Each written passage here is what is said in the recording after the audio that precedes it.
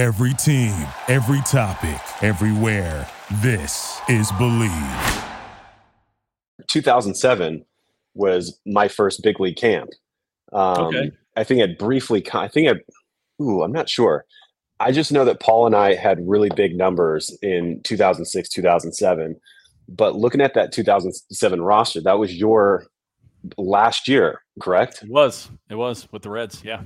Yes. And that was I was actually under contract in 2008, but Dusty released me. Oh. So I was actually under contract and actually had an option year for 2010. And Dusty, when they brought him, who was it? Wayne Krivsky. Wayne basically told when Dusty came in, he said, "You can do anything you want," and he released me, and he kept Kent Merker. But Kent, 2 weeks into the season, had another back injury, and they told him if you keep playing, you may end up paralyzed. So yeah, but being paid to not play isn't as great as it sounds. Right. I always have that argument with people. And, especially these days with social media, you read these comments and he's like, oh my gosh, I could be so lucky to just not pay, sit around and collect. I'm like, I wanted to play. If you didn't want to play, that would be great. But I wanted to play. If you just wanted to take it to the house, fine. You sit around, pay me. And I feel like that's, but it's not the same. Like it is a miserable feeling kind of sitting around and not playing. Yeah. No doubt. So for these, no doubt. Yeah. And especially with these guys, with big contracts and, nobody wants to sympathize with them because they just don't understand. But the amount of pressure that you have when you sign these deals, and then you get, you have a extended injury. So like a DeGrom, going into this, like, I know that's a big thing for Rangers fans. It's like, okay, we got here, we didn't even have DeGrom, and he's just sitting, he's sitting back, collecting a paycheck basically. But a huge paycheck. I can tell you right now, he's miserable in the dugout. Miserable, no doubt. Injured, going to a World Series. Like, you came here for a reason. You came here for this reason, exactly. And now you have to watch from the dugout. Like that's not fun. Yeah, so I actually did that.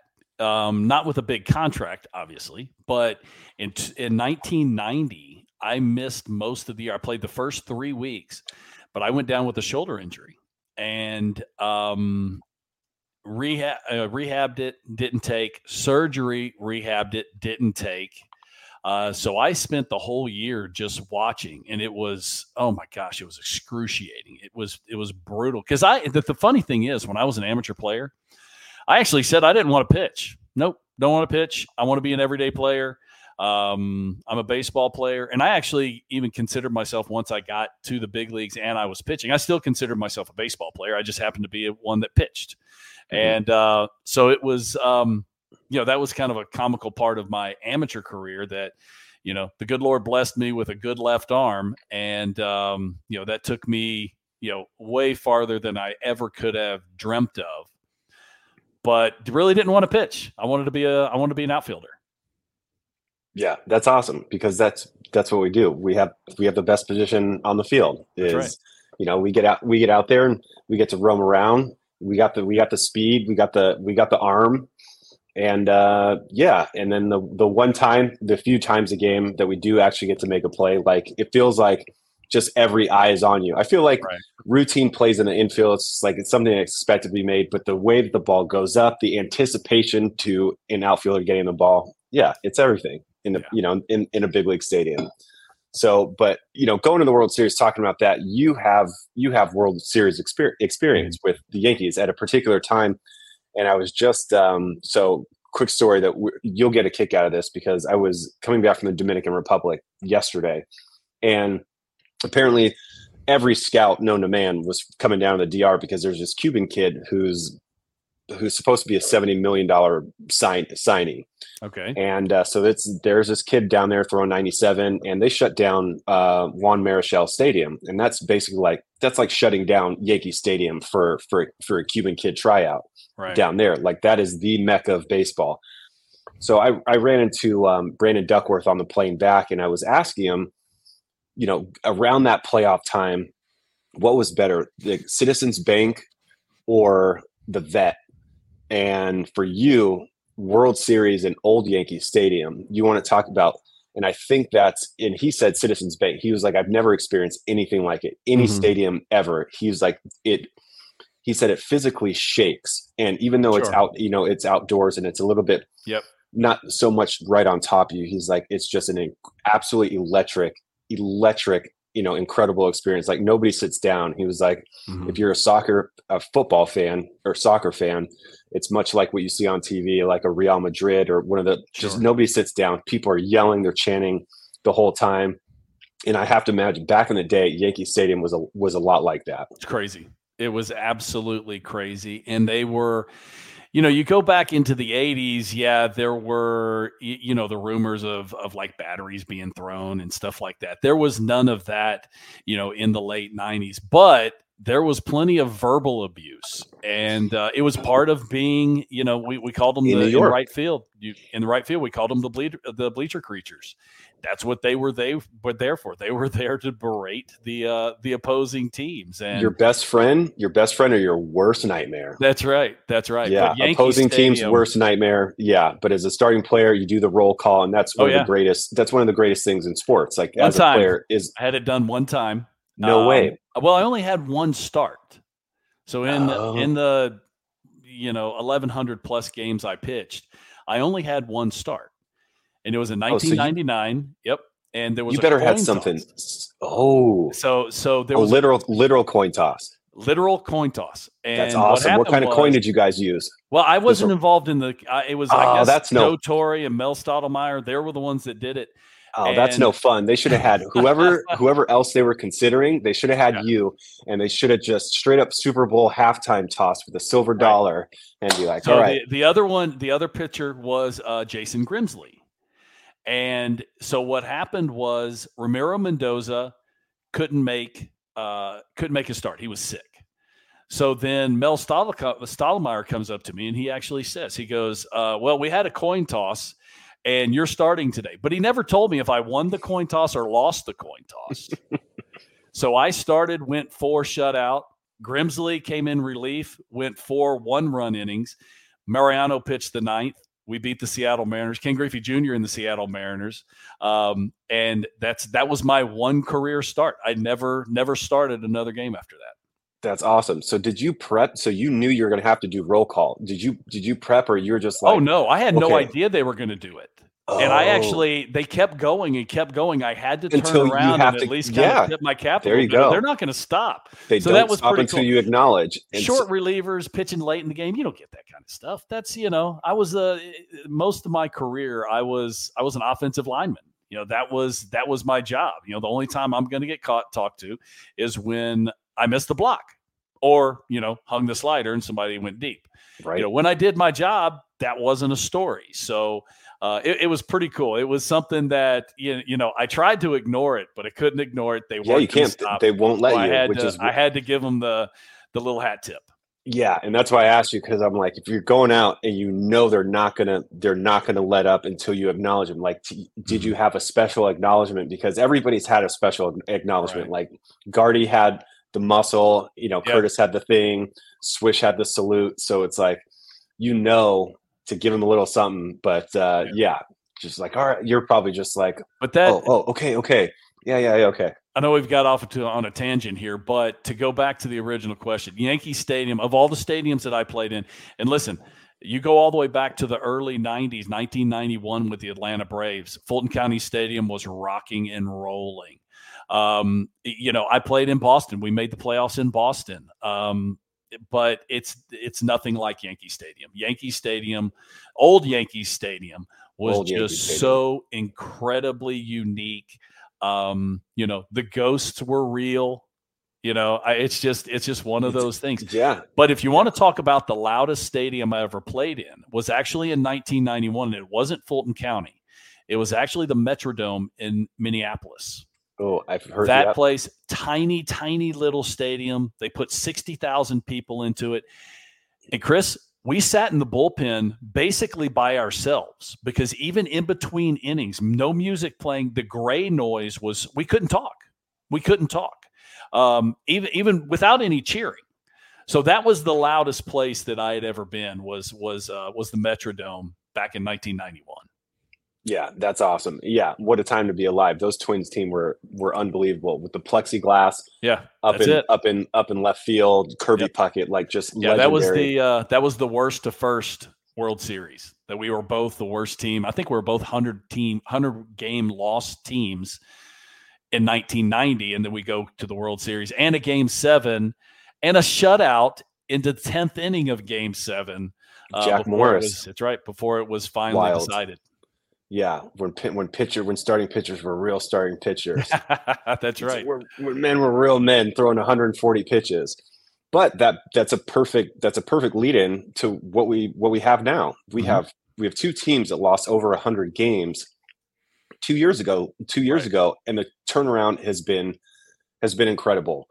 And I don't care what people say about these two teams being here. We don't want, we have to continue to break the monotony, and having the Diamondbacks come from where they are. Sure. It's not like this is the first time we've seen this. Like San Francisco won 3 championships by getting hot at the right time. They never won the division. They had to grind it out with the Dodgers in, a stacked NL West.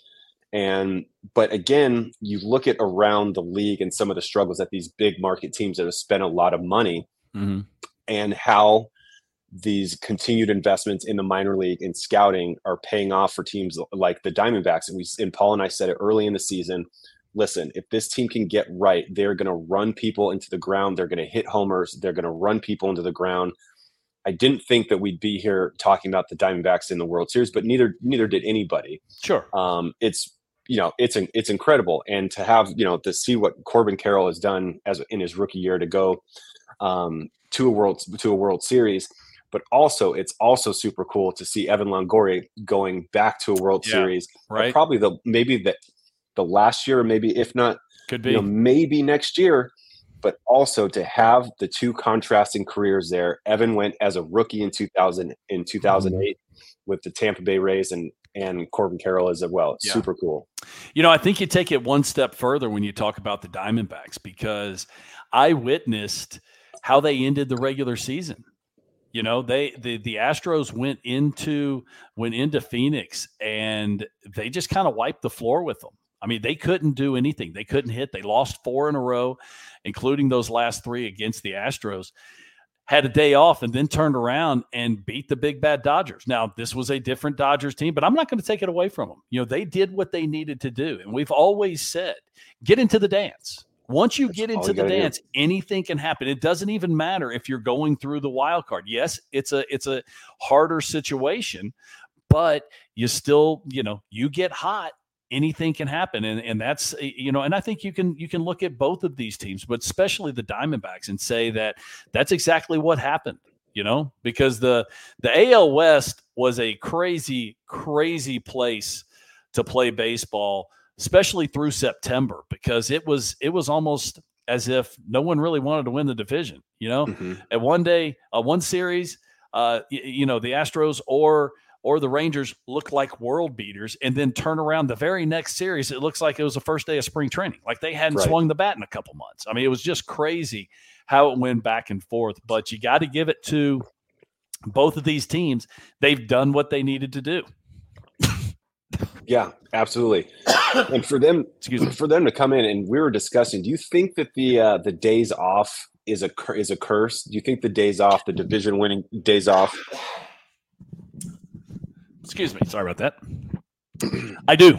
The days off. That's why I've always argued against the wild card series, is just simply because this is not a sport that you can sit and stay sharp. And it doesn't matter if you're a hitter or a pitcher. You just can't do it. And I think that's what we've seen here. I'm sorry. Excuse me. Oh, yeah. My bad. I've got a little cold here, and it's rearing its ugly head. But yes, it's one of those. It's one of those situations that I understand. The 1-game playoff. The do or die. is a unfortunate situation, but there's a I want to say it's a simple answer. It's not simple to do. Win the division, be one of the best teams. The other teams, you just simply, this is what you get. And the Astros, the only divisional team that made it through the division series. And I think that the time off definitely had something to do with it. The one I like to go back to was, I believe it was when the Red Sox beat the Colorado Rockies. The Rockies had like a week plus off, and they were nowhere near the same team when they finally started playing again. And even in a 7-game series, in some cases, 7-game series, I mean, it is ridiculously long. In other ways, it is incredibly short. And that's what we saw in that series, that once they got down, the Red Sox got going, it was over. Yeah, that's it. And, and it varies. It's, you sit around, you can do a live game, you can do live BP, you can sit in on pitchers. It's not remotely the same. Baltimore had fans, they had a couple thousand fans come out and watch, but it's still not, you're not turning, that switch doesn't go on. You don't have the adrenaline. I mean, it's like playing spring training games. Yeah, that's exactly. really what it's like. Now, does it help? It does, but it's limited. It's not any way. And we saw the Atlanta Braves. Brian Snitker talked kind of at length at the process that they went through, trying to stay sharp, and it didn't work. Now, there's another side of that. I think that they also kind of psyched themselves out by going through that process instead of, hey, this is the situation we're in. We're going to have the pitchers throw some live BP. Our hitters are going to get some live ABs, and we're going to go with it and kind of more play it, a little bit cooler, laid back more instead of that grind. And then all of a sudden, when you get to game one, that's what you're talking about. You're not talking about the series. You're talking about the process you tried to get by those days off. And I think that the Braves, in a way, kind of psyched themselves out. Yeah. And I'm not, I would have to do a fact check. I wish I had my fact checker over there in the corner, like, right. like I'm on ESPN or something, but I think it would have been the first time in history that no division winner had advanced, that all 4 teams, and especially, like you said, the 2 world beaters, the Braves and the Dodgers, and having, who was on a historic run to get knocked out. And I said this last year, I'm like, this is a real thing like that. When you start talking about historical wins and historical seasons, I'm like, you guys want to be very careful about that, especially when it comes to baseball. Yeah. Because if you weren't paying attention to sports last year, teams that went wire to wire that had historic seasons, it was not the year for them last year. Boston Bruins. It usually isn't. Yeah. I mean, this, the teams that kill it through the regular season, most of the time they don't win. I mean, I went to my first Old Timers Day in Yankee Stadium in September. It's the first time I've been back. We were celebrating 25 years of the, arguably, in my opinion, the best team to ever walk on the field. And that was the 98 Yankees. And yeah, we won 114 games in the regular season. Then you get into the playoffs. Now the pressure is real. Now everyone has a chance. You've walked away. We clinched like in the end of August. I mean, that's how bad we just ran away from the American League East. And it was a little different once you got into the playoffs. Now all of a sudden everything's wiped out. And we end up crazy numbers. But we had our trials and tribulations there in the postseason. But that team, we ended up 125-50 was our overall record. 75 games over 500. Yeah, and that San Diego series, you guys swept San Diego. Yeah, but 3 of those games were tight games. Right. Before Tino Martinez hits the home run off Mark Langston, that was a tight game. I mean, there were it wasn't like we just walked away from everyone in the playoffs. And the Cleveland Indians, I think it was Cleveland Indians, gave us everything we wanted, because that was really the heyday of baseball in Cleveland. That's when, they had Manny and Tommy. But crazy. They and there was that period of time where they set the consecutive sellout record, and it was forever, something man. It absurd seemed for like 180 games consecutive, which is at the Jake. I mean, it's really impressive. I was there in such a small market in Cleveland, right? And I remember they brought that up, and it's like somebody comes out, throws the first pitch, and they're showing highlights, and you're looking at that lineup, and then you're looking around the stadium, and you're just like, my God, can you imagine? 180 days, 180 games. That place was rowdy too. That place got That's rowdy. What I heard. Yeah. So while it's unfortunate we don't have those rowdy teams, because I do love a good rowdy team. I'm not necessarily all for what comes out of the mouth of people in Philly or New York. Fortunately, I never had to go back to New York and have that, because I felt like I had earned my stripes being in New York for 2 years and playing right field. I always had a nice hello to Bald Vinny up there, who's the ringleader. Yeah. And but going into Philly, I was convinced, seeing that energy, it's like nobody's going into Philly and beating that team. And I said, when the Diamondbacks, I'm like, after probably like midway through the second game, I'm like, Arizona has to get out of Philly.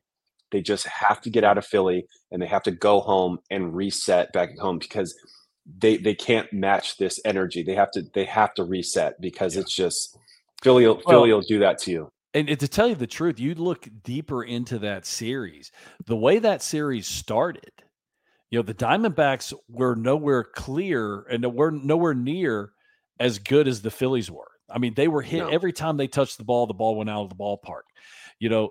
Wheeler shoved. Aaron Nola shoved. I mean, these guys went out and dominated, and then you get all the energy from the stadium itself. I thought that the Diamondbacks really had to do something special just to keep from getting swept. But I'll tell you what, Fott did a great job of shutting down that offense, and it turned the whole series around. Then they go back, and it's like the Diamondbacks were like a different team, where they were tentative early in the series. They were 4 stolen bases in each of the last 2 games. I mean, that's their forte. That's how they would score runs. Whereas early in the series, we saw them tentative. They didn't want to steal bases. They were kind of sitting back on their heels. Yeah, and I've said it, like, they're indicative of bringing the overall game of baseball back, that we've missed over the last 10 years of analytics have taken over, and they have benefited mightily from the new rules. But because of that, you're starting to see more real baseball. We had Perdomo, drag bunt, push bunt, stealing bases. Crazy. And I'm just like, I love this. This is baseball. That's old school National League baseball. Old school. Love old school National, because that's how I came up. That's the only thing that I know is in, being, and I was a leadoff hitter, throughout the minor leagues. So, it's, drag, push, and, stealing bases, getting people in motion.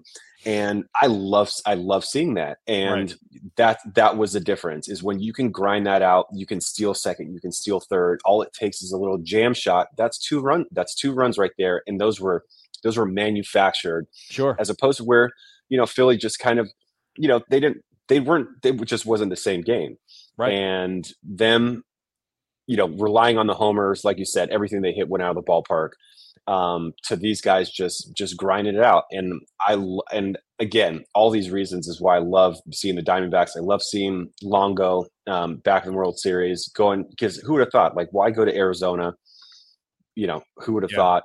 And but Texas, and we said early that eventually everything is going to go through Texas. The World Series is going to go through Texas, whether it's Houston, whether it's Houston. And I thought that Dusty was going to pull one more rabbit out of his hat on his way out, because I was really hoping that he was going to, and he did what I thought he would do.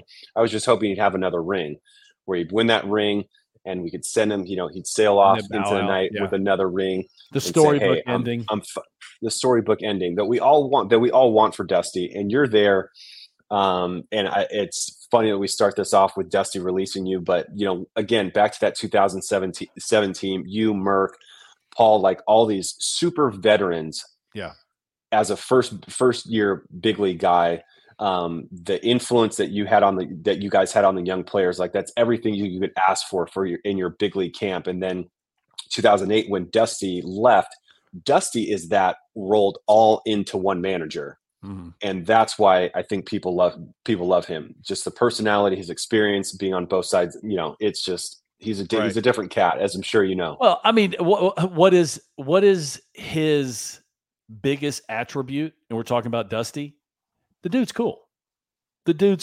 He's got the wristbands on. He's got the cool glasses. No doubt. And, does he have a unique managerial style? Of course he does. Every manager does. And, the situation that Dusty was brought into in 2020, it was, to say it's chaotic, I think is probably an understatement. But it was exactly what the Houston Astros needed. They needed someone that didn't have anything to do with the organization whatsoever. And Dusty even said it. He goes, I don't know what happened here. I wasn't here. But it was what they needed. They needed a big name, a big personality to sit at the end of the bench. Now, on the other side of it, Dusty came into a really good situation for him because it wasn't a team that he had to put together.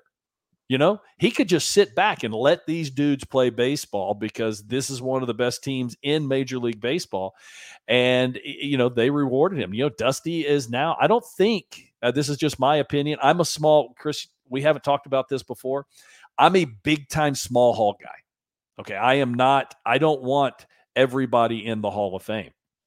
Mm-hmm. I don't think Dusty was a Hall of Famer prior to coming to Houston. Dusty is a Hall of Famer now. I mean, he's moved up on the list for wins. He's got that championship.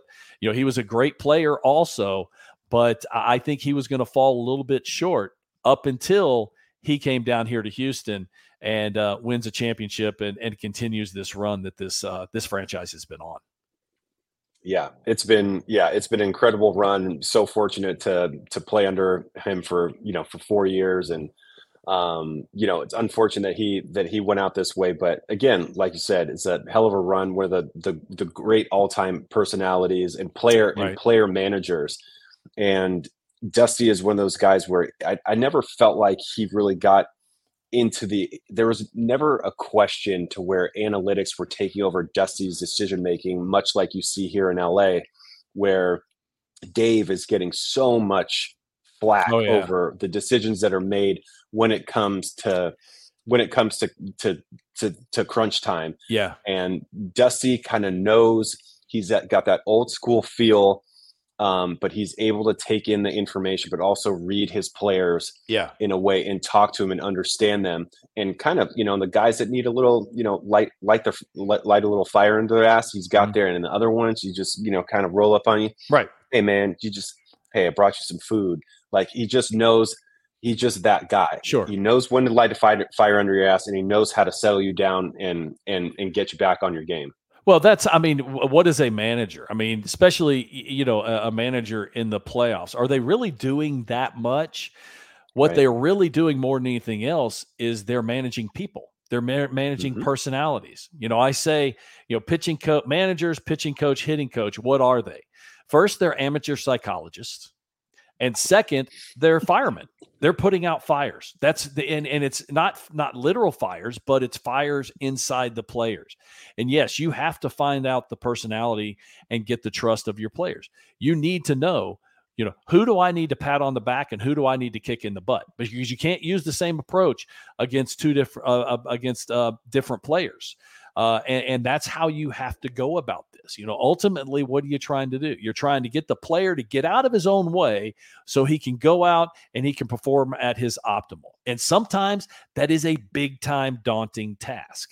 And Dusty has always been known as a player's manager because tells great stories, doesn't really hold a grudge. I mean, there's just so many things that Dusty does extremely well, and baseball's going to miss Dusty. I mean, he's been such a big personality for 50 plus years in this sport. When someone like that retires, the whole sport's is going to grieve it. Yeah. Do you have a favorite Dusty story? I really don't. I mean, I didn't have that much contact doing pre and post game for the Astros. I really did, like I said, didn't have that much contact with him. I'm not part of the media that is all over the players. I played in New York on both sides for so long. I played in Boston. I played in some of the hardest cities there is in Major League Baseball to play in. And I know that, listen, if I needed to talk to somebody, okay, I would go talk to somebody. Other than that, I'm not just going to hang out just to hang out. So I really didn't have that much contact with Dusty or AJ Hinch, for that matter, even before Dusty. Right. And speaking of that hang out, we're talking about the Brave series, and I wanted to get your take on this, and because of exactly that, the Arcia comments that came out that weren't meant to leave the clubhouse. Right. What's your take on that? And there's a fine line here, because that's exactly it. Like, you can't just be hanging around and taking things out of context. Like, that's a no-fly zone. Anything that's said within, between teammates that's not official or on camera, it's not something like you just kind of eavesdrop. Right. You can't be putting that type of stuff out there. No, what you're doing is, as the member of the media, what you're doing is you're shooting yourself in the foot. Because now you are going to get nothing Nobody's from talking anyone. To you. Even every team I played on, there was always situations like this that happened. That somebody said something, or the big one was, we have a team meeting, and by the time the doors open, media comes in and they're asking specific questions about the meeting itself. In New York, one time, we actually had the clubhouse guys check under the couches to make sure that there weren't some kind of recording device or something like that. Because every time we had a team meeting, 5 minutes after the meeting's over, we're getting questions being asked about the meeting, like specific questions. So it happens everywhere. It's unfortunate that it did happen. And you know how players are, especially there's a superstar players. And we're talking about, more than anybody else, we're talking about Bryce Harper. And a lot of times those guys need additional motivation, just being in the playoffs and being in the heat of the moment isn't enough. They need that chip to play well. And there's been a bunch of those guys that in the past that, jokingly I say, they kind of have an altered view of reality. They have their own world, and they'll, if they need to, they'll make something up in order to get on the field and be ticked off, be pissed off. It's my favorite part of The Last Dance. My favorite part of The Last Dance. My favorite part of The Last Dance is the wild stories that Michael would make up in his head.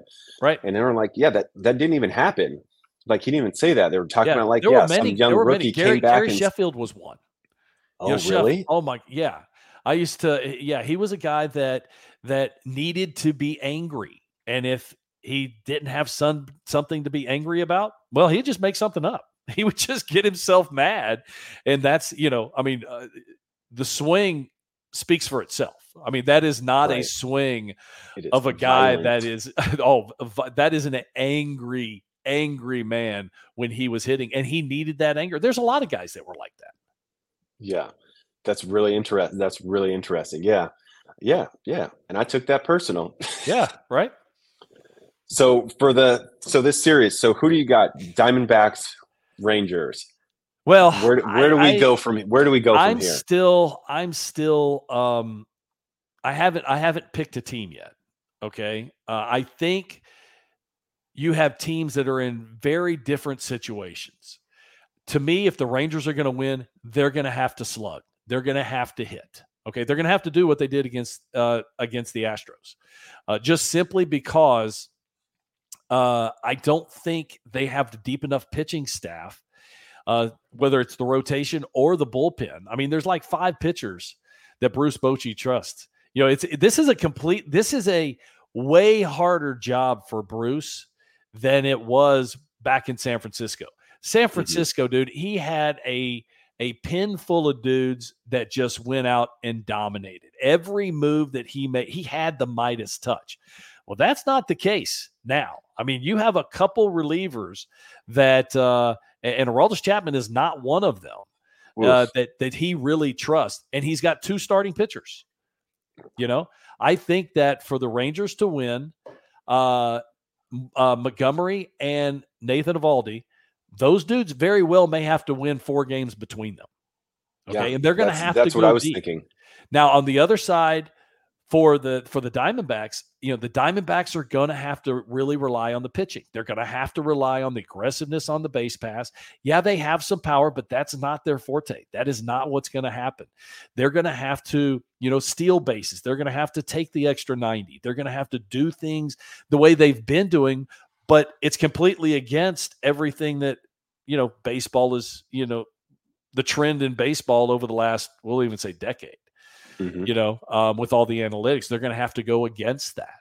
I think this is going to be a fascinating situation because the Rangers are going to have to slug. They're going to sit back. They're going to try and hit the ball out of the ballpark. And the Arizona Diamondbacks are going to, they're going to have to manufacture and they're going to have to pitch their rear ends off. Yeah. You took the words right out of my mouth because I'm at a loss. I just feel like it could go both ways, but exactly what you said. It's like once you take the 2 starting pitchers out of take them into the factor, and then you get into that bullpen. And like you said, there's only a select few arms. But what I did like the other night, rather I didn't necessarily agree with the pitch calling with the young lefty that came in who only had 10 regular season games, but the fact that they have an arm like that coming out of the bullpen with that type of trust, take away the bad 3-2 curveballs in the dirt, but he was dominant before that. Lefty, they stood no chance. So having a guy like that can come in, get 3 to 6 outs, that's a huge piece. And then you have your regular guys. So like you see, it's going to be a battle of attrition, I feel like. Yeah. Yeah. No, there's no doubt. There's no doubt. I don't think either team is in a situation that they're just going to run away from the other team because, if I had to look at it, one of the old sayings in baseball, good pitching beats good hitting. Well, if that's the case, I think you have to give the advantage to the Diamondbacks because, they have a deeper staff. Their bullpen is throwing the ball extremely well. Whereas on the other side, the Rangers, they have a couple guys that are throwing the ball pretty well, especially in their rotation. But, they're just going to beat teams into submission. And that's not usually how you win World Series, but you never know. So I think this is going to be a fascinating series of 2 completely opposite approaches on how to win baseball games. Agreed. Yeah, it should be a fun one. No doubt. Mike, no doubt. Mike, this was awesome. Thanks for coming on, man. We appreciate it. Yanni's not here, but we appreciate it, man. This is gonna be a fun series, and like I said, just your knowledge is coming from where you are the ideal guy to have this conversation with your time in New York and in the playoff experience that you have. So looking forward to this series. Again, thanks for coming on, man. I appreciate it. Well, I appreciate you having me. And, been a long time since we've been able to hang out. So it was good talking with you. All right, man. Thank you for listening to Believe. You can show support to your host by subscribing to the show and giving us a 5-star rating on your preferred platform. Check us out at Believe.com and search for BLEAV on YouTube.